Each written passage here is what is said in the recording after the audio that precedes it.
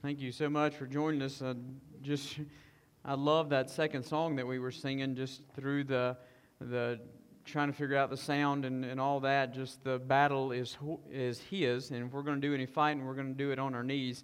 Thank goodness that the battle is not ours. I don't know about you, but I've been checking my bank account pretty regularly this past week because I'm waiting for two promises to be filled. One of them is from the U.S. government. They promised me this stimulus check that I haven't seen yet, and so I'm waiting for that little bump in my bank account. The other one is a huge bump that I've been promised, and I don't know if you got the same email or not, but I got an email that there's this Nigerian prince who has got multi-million dollars. He's just waiting to send me.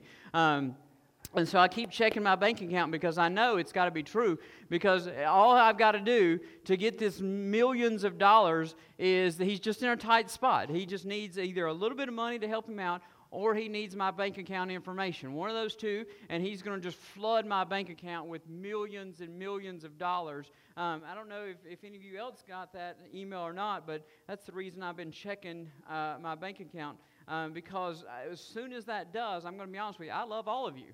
All right? But as soon as that $1 million or multi-million dollars comes through, you're not going to see me for a while. All right? I'm just going to be honest with you. And if you probably got the same email, then you need to go ahead and pay off, or don't even worry about paying off debts. You don't even need to worry about your bills or anything like that, because you're going to have so much money that you should just walk into your office tomorrow and tell your boss what you really think of them, because you're not going to need that paycheck anymore. The reality is that there's just so much that you're going to be flooded with. And maybe your email or fax, maybe it didn't come from a Nigerian prince. Maybe yours came from a distant relative, or maybe it came from some wise investor. Or the one we get here a lot on the fax machine is that we are descendants of, we have a family member who has passed away, and because we have a last name that matches, apparently we're the only people with the same last name in the whole country, because I've never heard this guy, but apparently our last name matches, and so we're entitled to his entire estate, which is millions of dollars. And all we got to do is just send this little bit of money or this account information, and we're going to have tons of money in return. And most of us, we laugh at that, and we think, who in the world would ever fall for something like that? Who in their right mind would ever think that this could happen? But I want to share some numbers with you. In 2018, Americans, just 1 year, lost $26 million to scams. Almost $1 million alone to the Nigerian prince scam. Did you hear that? In 1 year, people lost almost $1 million to this Nigerian prince who's been waiting for my $1,000 for a while. And it's estimated that these victims of financial scams lost between $3,000 and $8,600 a piece, depending on what kind of scam they were involved in. Dr. Frank Andrews, the professor at Knox College, says that often these scams work because they play on this perfect storm of temptation. One of the first things they do is they play on our desire to be a hero. I mean, in almost every one of these schemes, it's always this promise that if you give them money, the money's going to go help someone that's in a hard spot, that you're really just doing them a favor, you're helping somebody out who just needs a little boost, so you're going to be a hero. But the bigger draw of the scheme is honestly this lure of easy money. And the victims are promised that they're going to have this hefty financial profit, and they have to do so little to get it, that their life is going to be totally changed, and they don't have to do anything. Unfortunately, these scams aren't going away anytime soon. So you check your spam folders, because they're going to be there. The FBI has reported that over the past 3 years, they've seen a 7% increase in these type of email scams, which tells me that these scams are working more than they used to. Because what the FBI is telling folks is, listen, these scams would stop if people would stop falling victim to them. As long as they keep working, then people are going to keep using them. So if they're using them 7 times more, or 7% more, means that people are falling for these scams more than they used to. There's this lure of easy money that as long as it happens, there's going to be victims to this scheme. There's going to be people that use it. And so as we dig a little deeper in the book of Proverbs this morning, we made it to verse 8 in our stepping through the book of Proverbs. We're going to find that this lure of easy money comes with a whole gamut of problems. It comes with this whole situation. And so we're going to listen to the words of wisdom this morning in Proverbs chapter 1. We're going to start in verse 8 and read through verse 19. And he's going to reveal to us the dangers of the lure of easy money. So starting in verse 8, you can follow along in your copy of God's words. The words will be on the screen on the sides of me or on your screen if you're watching online. But verse 8 says, "Listen, my son, to your father's instructions, and don't reject your mother's teaching. For they will be a garland of grace on your head and a gold chain around your neck. My son, if sinners entice you, don't be persuaded. If they say, 'Come with us, let's set an ambush and kill someone. Let's attack some innocent person just for fun. Let's swallow them alive like Sheol, still healthy as they go down to the pit. We'll find all kinds of valuable property and fill our houses with plunder. Throw in your lot with us and we'll all share the money.' My son, don't travel that road with them or set foot on their path, because their feet run towards trouble and they hurry to commit murder. It is foolish to spread a net where any bird can see it. But they set an ambush to kill themselves and they attack their own lives. Such are the paths of all who make profit dishonestly and take the lives of those it takes the lives of those who receive it." Let's pray together. Father, we thank you so much for words of wisdom. God, we thank you that the battle really does belong to you, that we don't have to fight it, God. We simply have to stand or bow on our knees and let you handle it for us. And so, God, I pray that over this past week and over this week to come, God, that we will realize, God, that the battle belongs to you. It is not ours. And God, in the moments that we share in this time, God, I pray that the battle is raging, and we know this battle is raging because the enemy is attacking people sitting here in this room. The enemy is going to attack folks that are sitting at home watching this. God, they are bombarded with these voices of temptation. And so, God, I pray that you speak these words of wisdom to us. God, I pray that we will be wise enough to heed the advice. God, I pray that we won't reject the wisdom that you have for us this morning. So, God, I pray that you speak. I pray that we are open to hear your instructions and your teachings. And God, I pray that it will not only just be music to our ears, but it will transform our hearts, God. In Christ's name we pray. Amen. Several months ago, I went to a store and I had finished checking everything out, and I did the next thing. I pull out my credit card and I go to scan my credit card and it pops up, declined. I was like, well, that's odd. Maybe I scanned it too fast or something like that. So I tried to swipe it again, or I tried to put it in the chip reader again, and it pops up, declined. That can't be. I mean, something's got to be wrong with this. So I did what everybody else probably does, and maybe I'm the only person that does this. If something's wrong with the credit card, I took it out of the machine, I blew on it, I wiped it on my pant leg really quick, kind of like you used to do with the old CDs and DVDs, or like the old Atari and Nintendo games where you had to blow on them because, that made all the difference in the world. But that's what I did with my card, and then I was like, okay, so now it's cleaned off, maybe just got some gunk on it. I put it back in the machine thinking this was going to work, and it still came up, declined. And this is so odd to me because I just used this card just a couple of days ago. I just used this card, and I know the bill had been paid. I know that there's a limit on it, but I know I was nowhere near, and I know we hadn't missed any payments or anything like that. So fortunately, I had another way to pay for the stuff, and so I went ahead and bought the stuff and paid for it another way, and I headed out the door. But the situation just didn't seem right. So something was wrong about this situation. Like, there's no reason in my mind that this card should be declined. So I flipped the card over, and there's a number on the back. So I called that number, and I said, hey, I was trying to use my card at the store, and it came up declined. It wouldn't let me use this card. And the lady said, well, let me do some checking. And she asked me all the account information and stuff like that. And she came back on. She said, yes, we know that you tried to use your card, but we put a freeze on that account.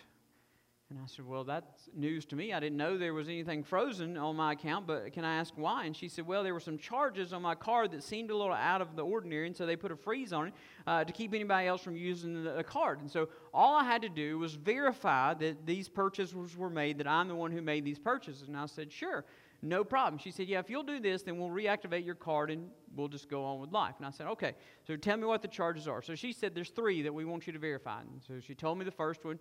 It was this charge on this date to this place, and this was the amount. And I said, yep, check, that's me. So she gave me the second one. This place, this date, this amount, this was what you bought. And I said, yeah, sure, that was me, no problem. And then she got to the third one.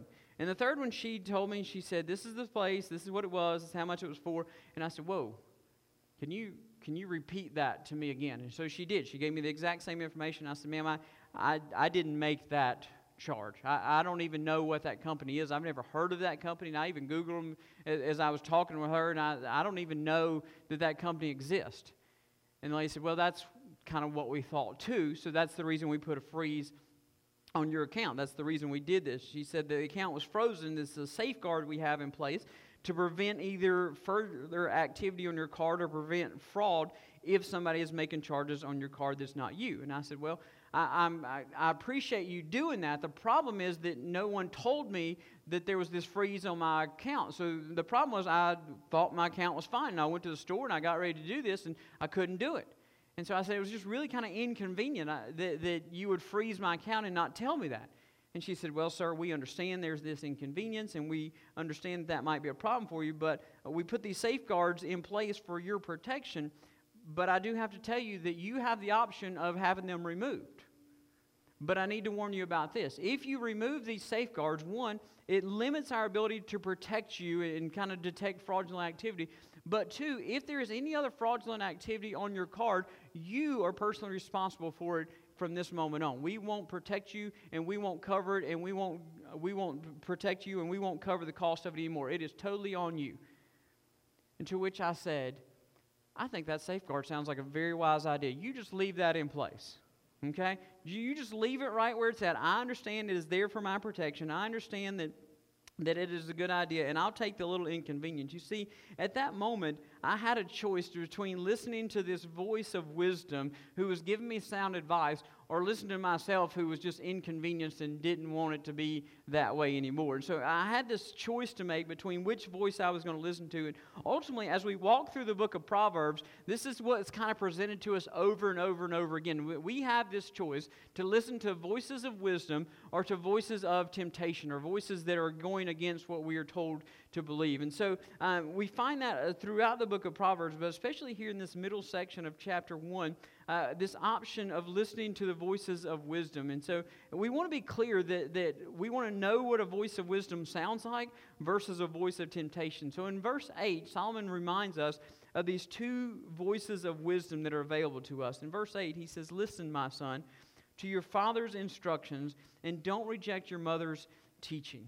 Now, this is interesting because about 7 different times throughout the book of Proverbs, we get this somewhat similar warning to not reject the wisdom or the instruction or the correction of our parents. In fact, if we connect it to the verse right before this, which we looked at last week in verse 7, the very last line of verse 7 says that fools despise wisdom and discipline. The interesting thing is the end of verse 7, that word discipline, is the exact same Hebrew word that he uses here in verse 8 for instruction. All right? So discipline and instructions. And so if we connect these two things together, he says you would be foolish, or the fool is the one who's going to despise his father's instructions, his father's discipline. It is foolish for you to despise what the correction of your father and your mother. Now, be clear here. We are talking about godly parents. We're talking about parents that have wisdom because they have a right view and a right relationship with God. Parents that have wisdom to give because they fear God and they have a reverence for God.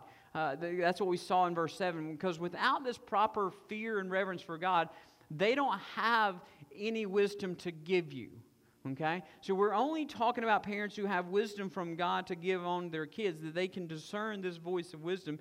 And this voice of wisdom is kind of we're able to figure out if it's a voice of wisdom because it always comes from a right relationship with God. The reason that you can listen to your father and your mother is because your father and your mother have a relationship with their Creator. A voice of wisdom is always going to have this right relationship. It's always going to lift God up. It's always going to live out a life, and the words, they're going to be in line with what those are of God. And so don't neglect these things. Don't be foolish and despise these things, is what he's telling you. Because if you listen to these instructions and if you don't neglect these teaching, it comes with this great reward that we see in verse 9. In verse 9 he says, for they, the father's instructions and the mother's teachings, they are a garland of grace, or they will be a garland of grace on your head and a gold chain around your neck. Now, obviously, the gold chain around your neck, that's a sign of wealth. But the garland around your head, it's a sign of honor and a sign of authority. And I want you to think back to your school days when you were talking about Rome and the Caesars and things like that. And think about the pictures you've seen of some of the Caesars of Rome. Some of the leaders of Rome. Most of the time when you saw them, they had these little crowns on their head. Not like a big, huge metal gold crown like we see on monarchs in the Middle Ages, but typically their crown was either leaves or branches of some type. Right? And those were given to them because it was a sign of honor. But mostly those were given as a sign of victory. Right? They didn't just give those crowns to anybody, those crowns of garland. Instead, they gave them to people who had been through battle. They gave them to people who had been tested and tried. They gave them to people who earned those things, who withstood attacks, who were brave enough in the face of danger that stood against, and they stood strong in the face of an obstacle that was in front of them. That's how you earned that garland that was put on your head. That's how you earned that honor. And so you didn't just give it. They didn't just give it to anybody. You had to earn it. And so what he's saying is that if you want the garland, if you want the honor and the wealth, then you're going to have to earn it over time. It's not just going to be given to you. You're going to have to be able to show that you're going to be able to stand up to the pressures. You're going to have to prove that you can stand the pressures of compromise, that you can stand strong against those things that are jeopardize your future just because something looks tempting right in front of your face. And so understand that there's this voice of discernment, and this discernment of wisdom always will bring you to something that's best for you in the long run. All right? So we can discern a voice of wisdom, one, because it comes from a place that fears God, but two, it's always looking for our best in the future. All right? It's always forward-looking. It's not looking short-term. It's not going to be what's going to make you happy right now. It's not going to be what's going to make you most excited right now. It is what's going to make you the best in the future. When I was younger, my grandmother had a great trend that I love now, but I didn't love then. When I was younger, my grandmother, for every birthday, gave us a savings bond. And every other grandmother I knew gave their kids toys, except my grandmother. Okay? And my grandmother gave us this piece of paper that had absolutely no value to it whatsoever at that moment, except in 11 years from that moment, it was going to be worth more than she had paid for it. Right? So in my mind as a kid, this was the dumbest thing ever. Why in the world wouldn't you just give me a toy? A toy is what I want right now. A toy is what I need. A toy is going to make me the happiest kid in the world. And you gave me a piece of paper that I've got to set on for 11 years. Can I tell you that I thought that was the craziest thing ever? But looking back over the wisdom that was involved in my grandmother, because after years of sitting on those savings bonds, I was able to pay off student loans and help put a down payment on a house. See, my grandmother was wise because she was looking to my future and what was best for my future, not for my right now. Voices of wisdom will always be looking out for what is best for your future, not just on right now. You see, voices of wisdom, they're not looking for the easy way. They're focused on a way of integrity. They're not looking for something clever and catchy. They're focused on a character and morality. They're not focused on a rapid response. They're focused on a reputation that you're going to build up over time. These morals and these integrities and the reputation, this becomes your garland of grace. This becomes the sign of honor that you get to wear and show off for the rest of your life because you didn't reject the Father's instructions or the mother's teaching. You see, for us who are adults, I can't help but think about this. How different would our lives be if we'd have listened to our Father's instructions? How different would our lives be if we had not rejected our mother's teaching, if we hadn't disregarded the safeguards that they put in place just for us? How different would our life be if when we were younger, we didn't write them off so quickly, but instead we realized that they were looking out for what was best for us down the road? I wonder how different our life would have been. I wonder how much happier we could have been. I wonder how much healthier we could have been. I wonder how much more honor and respect we could have had. And honestly, I wonder how much wealthier some of us could have been if we'd have listened to the wisdom of our parents instead of doing it our own way, instead of despising and rejecting those things. I wonder how different things would have been for some of us. You see, but there's good news.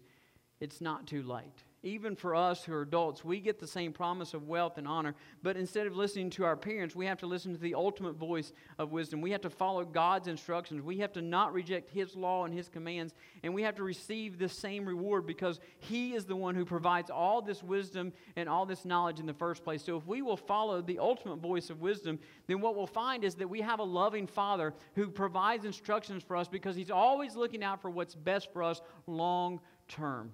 Maybe not what makes us happy, maybe not what makes us most excited, but He's always looking for what's best for us down the road, because that's what a father does. The ultimate voice of wisdom is not just our parents, it is the God who created us and the God who sustains us and the God who wants what's best for us, not just here and now, but for all of eternity as well. See, one of the things a great father does is that he warns you about these other voices that you're going to hear, these voices of temptation that are going to be around you, these voices that are around you and try to lure you in so many different directions. And these voices, they come in a huge variety of pitches and in volumes and sounds. In fact, they sing a different song for almost every individual. I want you to think for just a moment. What tempts me may not be a temptation for you. Even think back in your own life. What tempts you now may not be a temptation for you or nearly as strong for you in 30 years from now. What tempted you 30 years ago or 20 years ago is probably not the same thing that you're faced with right now. Maybe it is. Maybe the song's different. Maybe the pitch is different. Maybe the voice sounds a little different. But my guess is it changes over time. You see, in verse 10 through 14, it mentions some very specific temptations that are particularly strong to a young man. Solomon kind of paints this picture. He's talking to his son here, and he paints this picture of his son being young and this group of people coming to him and trying to get them to join him. All right, come join us and come be with us. But this group really has terrible intentions. They are really set out to do some bad things. We're going to work through that in just a second. But they've got this lure that they're trying to hold out for this man, Solomon's son. And so as we work through this, some of these things may be true temptations for you. Some of them may not be. But what we get as we work through this is how to determine if something is a voice of wisdom or a voice of temptation. These are kind of patterns that we can see of how these voices of temptation work, not just in specific, but kind of in general. And so one of the first ways that we can identify a voice of temptation is that it often comes in groups. There's this element of peer pressure involved in it, this kind of gang mentality that says, hey, we're all in this together, that if you're not one of us, you're a nobody, and that if you're not one of us, then you're really missing out. Right? I'll be honest with you. There's a lot of people that fall to a voice of temptation because it's involved with a group, right? I'll be honest with you. Maybe it's just a guy thing, but guys, if we're honest, we tend to dumb down in groups, right? Like, we will do things when there's a group of people around, when one of us says, hey, I bet you won't do this. That any other time, if we were by ourselves, we'd be like, you're absolutely right, I won't do that, okay? I'm not that dumb. But you put a guy in the midst of 4 or 5 other guys, and one of them says, I dare you to do this, you won't do this. Oh, yes, I will. And we'll just dumb down because we're part of this group, right? I don't know if it happens to ladies or not. I can't speak to ladies. I'm sure you're too far above and advanced beyond that. But for us guys, that's what happens for us. And that's what we see here in verse 10. He says in verse 10, he says, my son, if sinners entice you, don't be persuaded. I want you to notice he uses the plural form of the word sinners there. In fact, he uses it through the rest of this section. If they will say this, they will say that. This idea that there's not just one sinner, but there's lots of sinners. There's this whole group that's coming to entice you, and they're all in this together. And so the word to entice literally means to open up a way for you.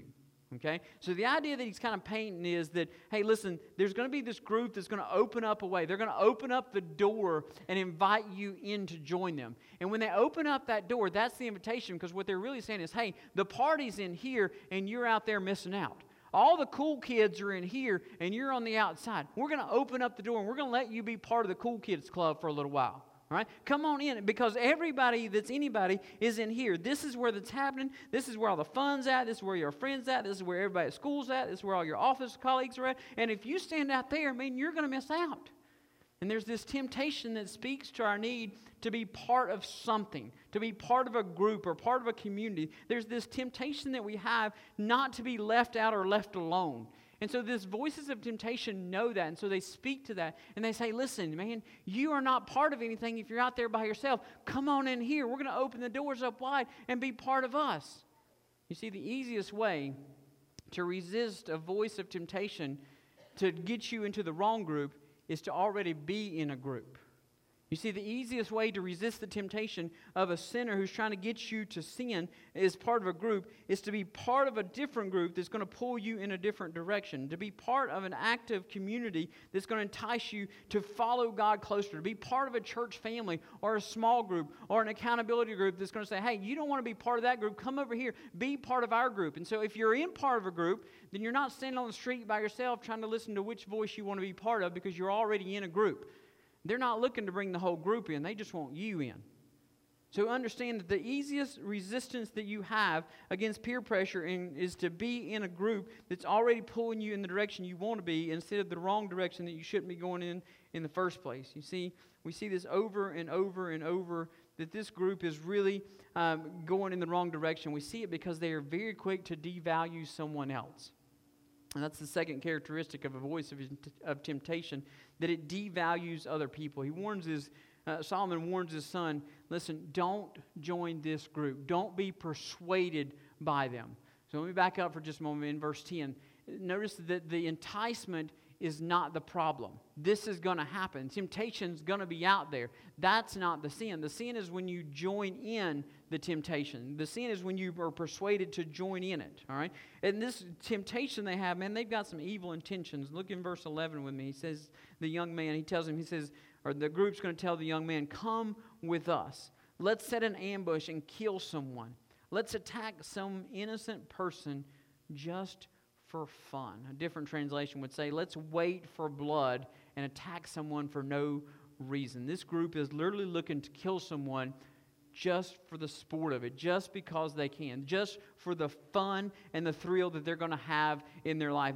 In other words, what they're saying is that the life of this person means nothing, that this person has absolutely no value whatsoever. The only reason this person exists is for my pleasure and my entertainment. And once that's over and done with, this person doesn't need to exist anymore. Once I have no use for this person doesn't need to exist. And so I'm going to use this person for my enjoyment, my entertainment, and then I'm going to be done with them.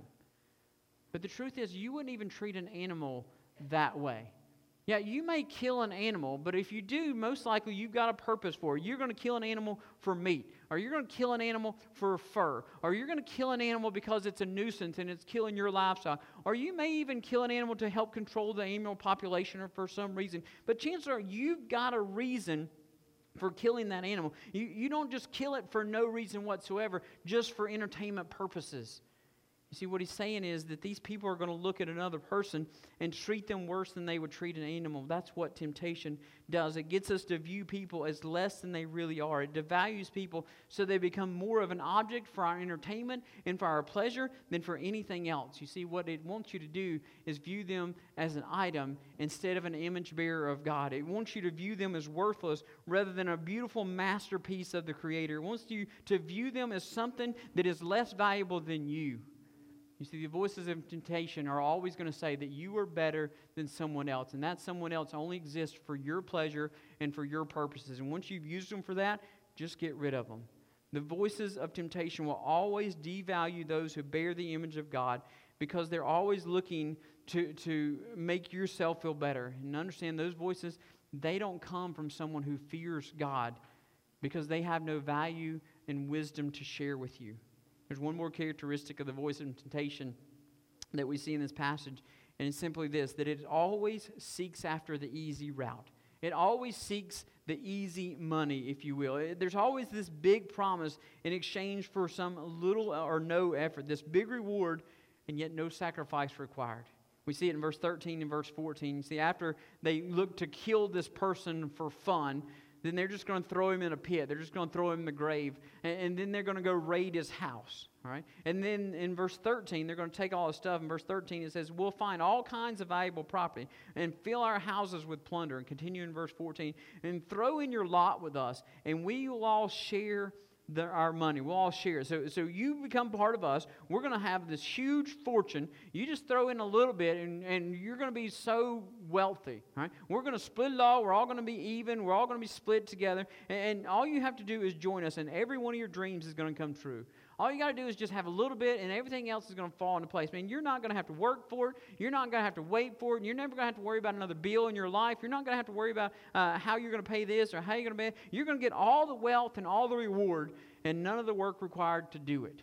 You're going to get all the glory and none of the sacrifice. You're going to get all the promises and none of the temptation, none of the struggles that it takes to get what that guy got did to get all that stuff. You see, this is the promise of the voice of temptation, and the truth is that it's been happening for thousands of years. You see, this is the same temptation that Satan uses for Jesus. When Jesus is in the wilderness, in Matthew chapter 4, and Jesus is in the wilderness, and Satan comes to him a couple times. The third time he comes to him and takes him up on top of this huge mountain, and he shows him all the kingdoms and all the plunder, or all the wealth of those kingdoms.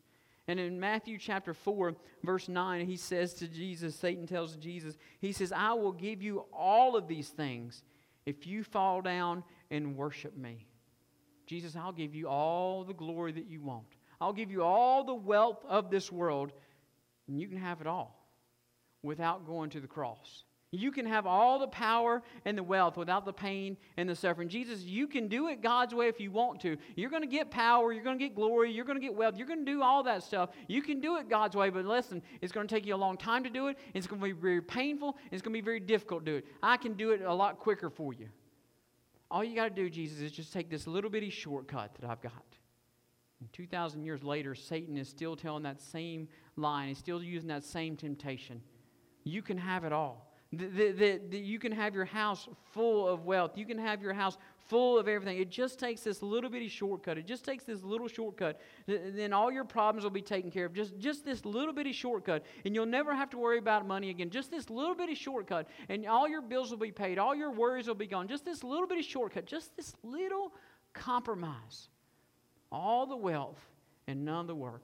All the glory and none of the pleasure. It's really just that easy. You see, this is the shortcut that is the lure of easy money. This is the shortcut that the reason the people lost almost $1 million last year to the Nigerian prince. This is the shortcut that causes people to cheat on their taxes. This is the shortcut that causes people to seek dishonest profit. This is the shortcut that says that you can gain it all and do none of the work. But this whole section is a warning to this young man and to us that there's a danger anytime that you think something's going to come that easy.